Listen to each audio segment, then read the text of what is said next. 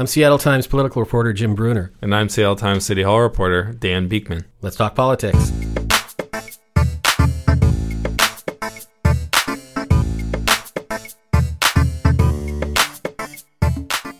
Welcome to episode 91 of The Overcast, the Seattle Times politics and news podcast. Our guest this week is Abigail Doerr, campaign manager for the Yes on Initiative 1631 campaign.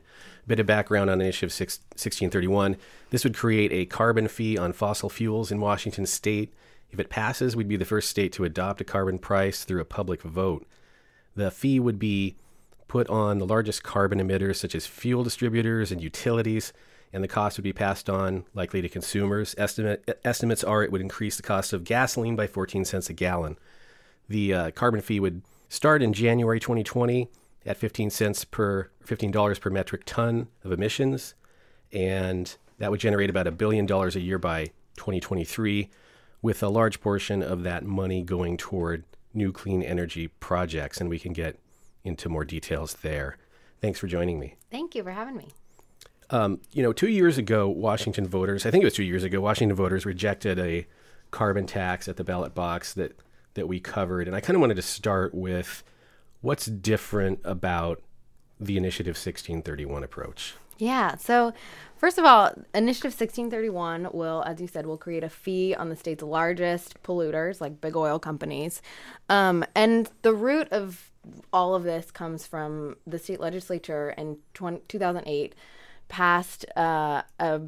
created a statutory requirement that we need to reduce pollution. We need to reduce pollution.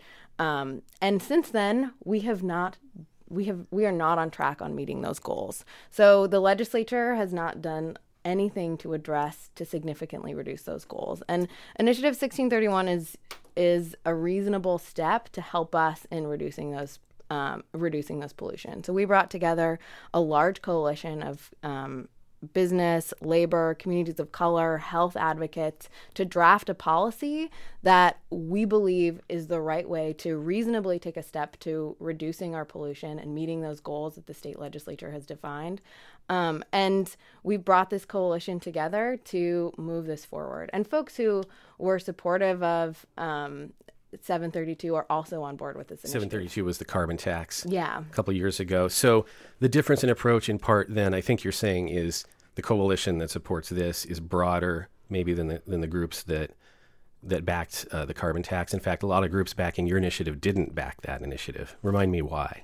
So, I think the fundamental difference is that when you put together a policy to work for all of Washington state, you need to have all of the folks in Washington state at the table drafting this. So we've got communities of color, labor organizations, the folks that were involved in 732 at the table to work to develop a policy that works for everyone in Washington state. And folks at Carbon Washington, the Audubon, who all supported that, are on board and supporting this initiative as well. I know one big difference is that the earlier carbon tax, the effort there was to create what they called a revenue neutral carbon tax that wouldn't increase overall state spending, basically. And they did that by suggesting tax cuts in an approximate proportion to the tax increases. Mm-hmm. Why does this initiative not take that approach? So I think, first of all, again, I'm going back to why we're doing this, where the goal is to reduce pollution. And putting a fee on pollution won't get us to the carbon pollution reduction goals that the state legislature defined. We need to ensure that we're making investments in clean energy and investments in cleaning up the health of our forests and our rivers and streams in order to reach those goals.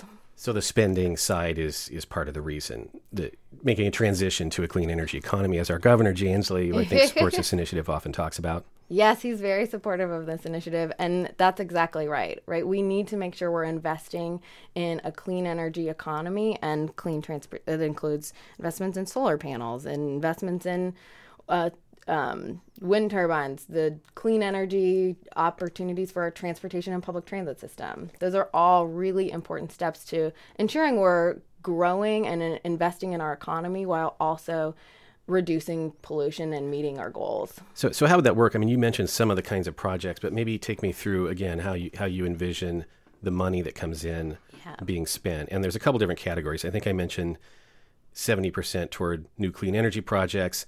There's another 25% toward clean forest and water projects, and 5% for investments in local communities to prepare for the effects of climate change, with an emphasis on communities of color and Yeah. underrepresented, right? So what would some of these projects look like? Yeah. How would the money get to them? I love this. I love this question. And you sort of laid out how the money will be invested. So 70%, about $1 billion a year will be generated from the revenue from this initiative. 70% of that revenue will be invested in investments in new clean energy. So that is exactly how I laid out. Energy efficiency improvements, investments in solar and wind, transitioning our transportation system into an electric system, including public transit. It's also investments in rural and municipal broadband, so giving people options who live in rural communities not to have to drive as often. Oh, is that the connection there? Yeah. To stay at home and work, telecommute or something? Exactly. Okay. And then the remainder of the investments will really be made in protecting and cleaning up the forest and the natural resources we have to reduce pollution in that way. And then the overall overlay, so of that, 35% of the investments must be invested in communities who are hardest hit by pollution, so health impact areas. So that means low-income communities, predominantly communities of color, rural areas that experience pollution at a much higher rate. Who would actually decide where the money goes? My understanding is, you're not putting out specific projects delineated in the initiative. Yeah. So this initiative will be overseen by a public oversight board made up of experts in science, health, business, and they are overseen by the state legislature. The state legislature, at the end of the day, will have the fundamental element. So projects would apply for grants from this group, basically. Exactly. So. And one criticism I've seen raised and has been written about by, a colleague of mine, Hal Burton, who's been covering this, is questions about this oversight group being made up of supporters of the initiative. And I think even in some cases, groups that are represented on either that oversight panel or maybe there may be multiple panels could actually receive money from grants through the initiative. Is that the case? And why is that appropriate? I love this assertion this is the assertion that our opposition says all the time. Big oil companies are opposing this initiative for many, many reasons, but I love that their biggest concern is that they fundamentally don't have a seat on the board, right? And if that's the reason that they're opposing this initiative is because they don't have a stake at the table about how these decisions are made, I don't think that's all of that.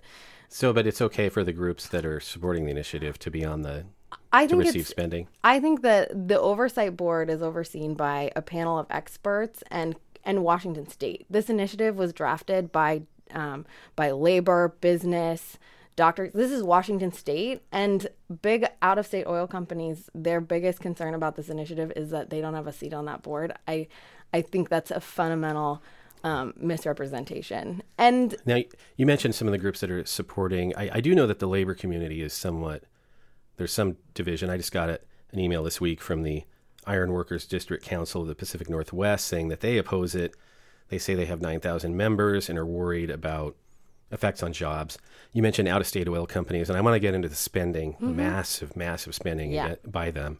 But, they own, I think there's 5 refineries in Washington State, and so that seems to be their interest. So, what do you say to, and this has come up before with these types of initiatives, to the iron workers or the refinery workers or people who think that their jobs could be at risk as we sort of change the energy economy in Washington? Yeah. So we worked really hard in the drafting of this initiative, to ensure that this would work for Washington and that we had labor and workers at the table drafting this policy. And we know that this transition is not going to be easy, right? We need to make sure we're investing in a new clean energy economy. And through this initiative, we will help create 40,000 new jobs in Washington in this economy. And we've built in protections for workers like the folks who are concerned about this to ensure that we're protecting them. What are some of those protections? Outlined in this initiative, there are tools and resources for job training, for ensuring that we're investing in workers who are retiring and supporting them through this process. I know that another argument raised by some opponents is that this is a regressive type of tax that might fall disproportionately on working people who, their gas prices go up. They have to pay more, possibly in utility costs. And I do recall that the Carbon Washington initiative that we talked about a couple of years ago tried to address that kind of concern by, as I said before, cutting some other taxes as they raise the carbon tax. And they also funded the earned income tax credit, basically the state version of that, which would have been a pretty broad and something the legislature has sought to do for a while. They just have never funded it. Do you think that, or what do you make of that criticism that somehow this is regressive? Yeah, I think that criticism is often coming from big oil companies. And I want to go back to that, right? Big oil is opposed to this because this will impact their bottom line. They're spending $20 million on trying to kill this initiative and trying to buy Washington State on this initiative because they don't think it will impact, they know it will impact their bottom line. And I also want to go back to who was at the table in crafting this initiative.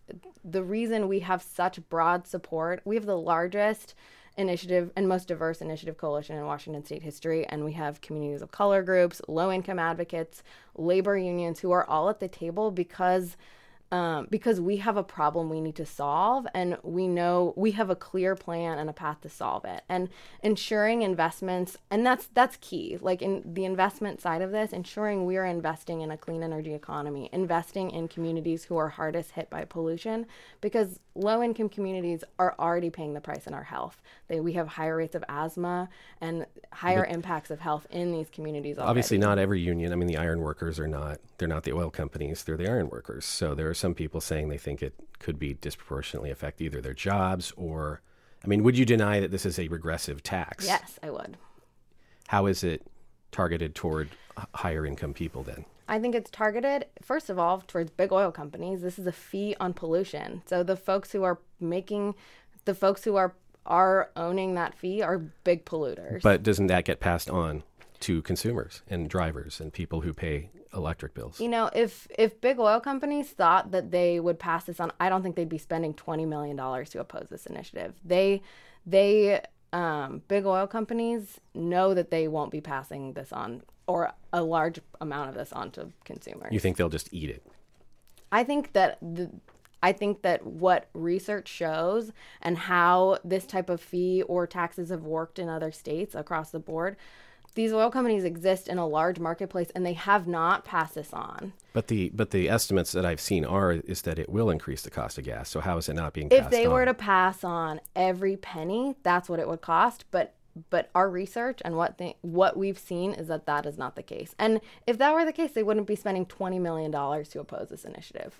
There's also some exemptions in the initiative, and lawmaking is always difficult, and you're bringing together a coalition, so I understand it. But I wanted to ask you about some of it. The TransAlta power plant in Centralia, I think, is exempted. It's the largest point source of greenhouse gases. But I understand that it's being exempted because, well, why don't you explain it? Yeah. So I love that the big oil companies are using this as an example. They're saying, it's in their TV ads.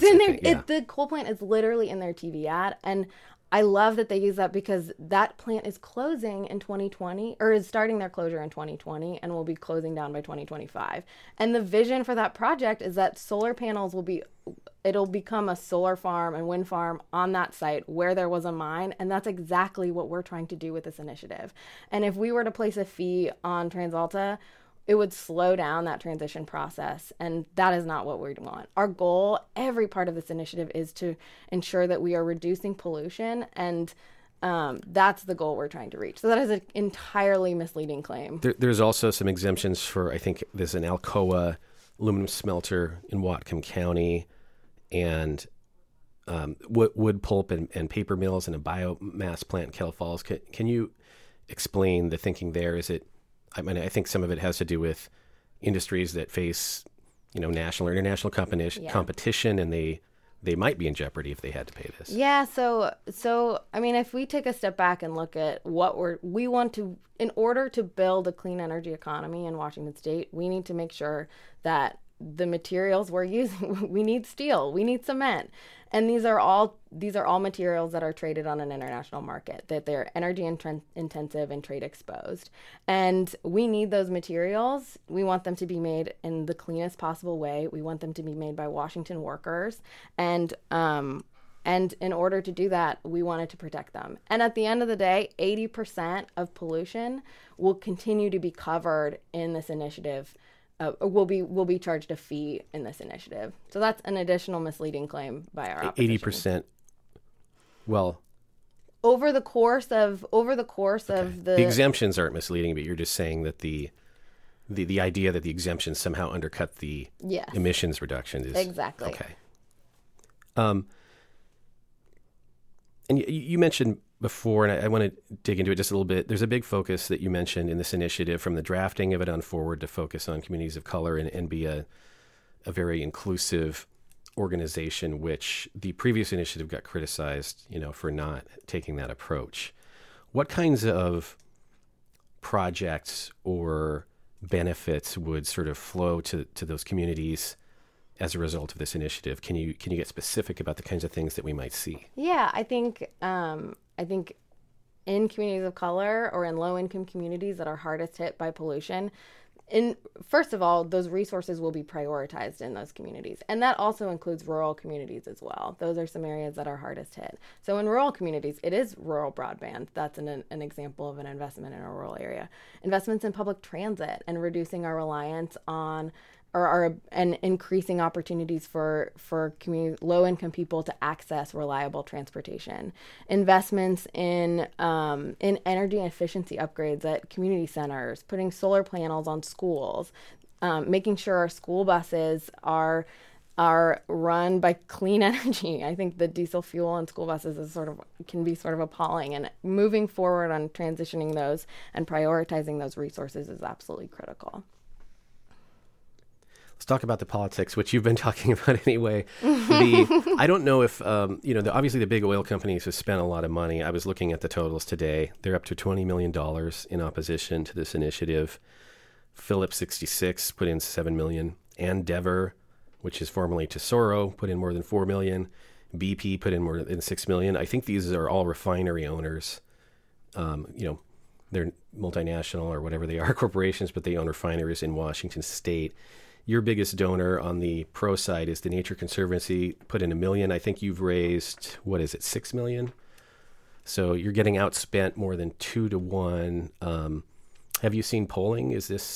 Are people supporting this? Absolutely. I mean, I think first of all, you said it really well. Our opposition is big oil. They would not be spending this much money if they did not see us as a threat.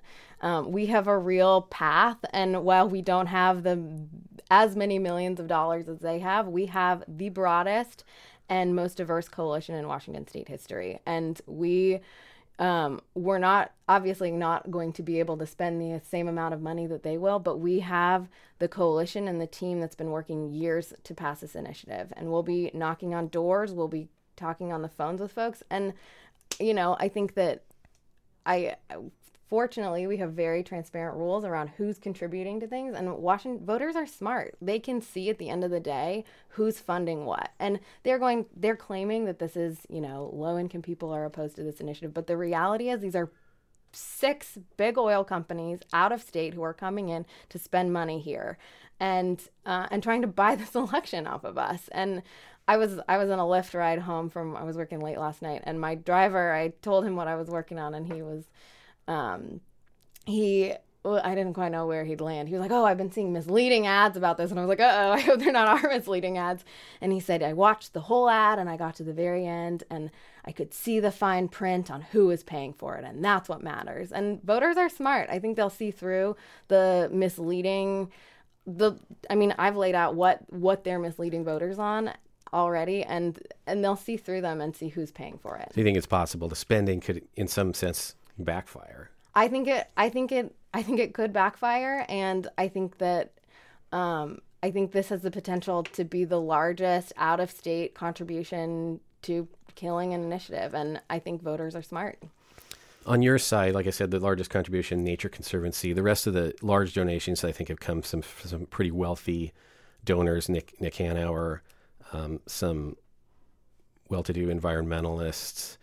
I don't see like a broad. Is there some large grassroots level of like a Bernie Sanders level of donations, or is it really just? I'm not totally equivocating them, but wealthy donors on both sides. It's just that the oil companies have more money. No, we've seen, I mean, we know we won't have the same resources that big oil. We can't write one $7 million check from lots of individuals, but we have the power of the people, and we have the broadest initiative coalition in Washington state history who are all investing in this initiative. We are asking volunteers and our team and supporters to give what they can and give at a level that makes sense. And so we have thousands of individual contributions from all across the state at all levels, giving for folks who are giving at a level that they can. One other concern sometimes about initiatives, and you've heard this before, I think, is the money really locked in to its stated purpose? And I think that you've said that because this is a fee, it's somehow more protected than if you'd called it a tax. And then the legislature could just scoop it up and spend it on whatever they want to spend it on. Can you explain what you mean by that? What kind of protections are in here that money would stay to its stated purpose? Yeah. So I love that you asked this question. This is a fee for a reason. We want to ensure fees for under state law are required to be spent on the problem that they're trying to solve. So the revenue that's generated by this fee can't be spent on education, can't be spent on other things. It has to be solving the problem that's generated from the revenue. So it will be spent on solving the problem of pollution. The legislature, I think, of course, could go in and amend any initiative. First 2 years, it takes 2/3 vote after that. So absent that change, you're saying it would be protected? I think fundamentally the structure of the fee protects the revenue to being spent on solutions that solve the problem. Lastly, I wanted to ask you about a question that gets raised often when it comes to state level climate approaches, or if a city is doing something as opposed to, the Paris Climate Accords or the U.S. government. And while I understand Congress is probably not going to act in its current iteration, what do you say to a voter who might wonder, well, why should Washington state take this step and kind of impose an additional tax on ourselves when it's not really when it's not really being followed by, it's not a national program. Is it going to make an actual impact on global climate change, or what would you say to them? Yeah, so I'm going to go back to the problem that we're trying to solve, right? The state legislature created a statutory requirement in 2008 to reduce our pollution levels by $25 million, right? I think it was 25 million tons of pollution a year. Trying to get it toward, I think, 1990 levels of emissions. Is that right? A 25% reduction from the 1990 levels.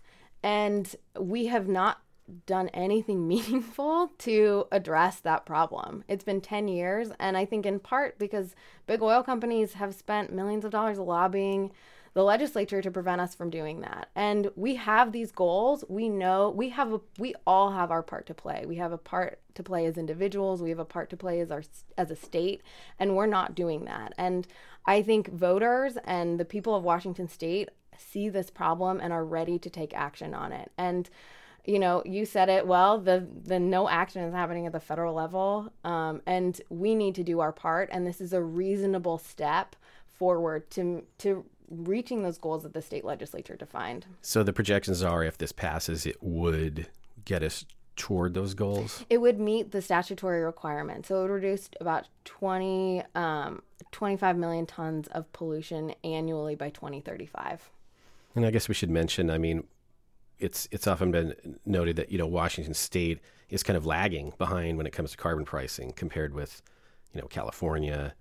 BC has had a carbon tax, right? So is it the idea of this West Coast sort of broader impact? Yeah, absolutely. Like we think that collectively and together we can stand up. But I think first and foremost, this is a step forward that Washington can take. We have our own goals that we're not reaching, and we believe it's time, and we believe Washingtonians believe it's time to do our part, while also making sure that we're investing in our own economy and investing in a clean energy economy that will help create more jobs. And I think that's a win-win for everyone.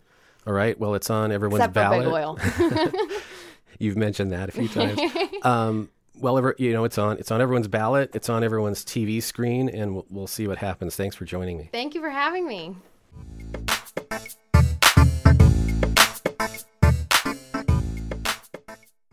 That's all for episode 91 of The Overcast. Thanks again to our guest, Abigail Doerr, for joining us to talk about the Initiative 1631 campaign. Thanks to KNKX for having us again in their Seattle studios to record. Thanks for listening. If you support the independent, locally owned journalism that makes this podcast possible, please visit seattletimes.com/support and look at subscription options. If you like the podcast, be sure and rate us on iTunes. You can also find us on SoundCloud, Stitcher, and all the other podcast hurling devices across the internet.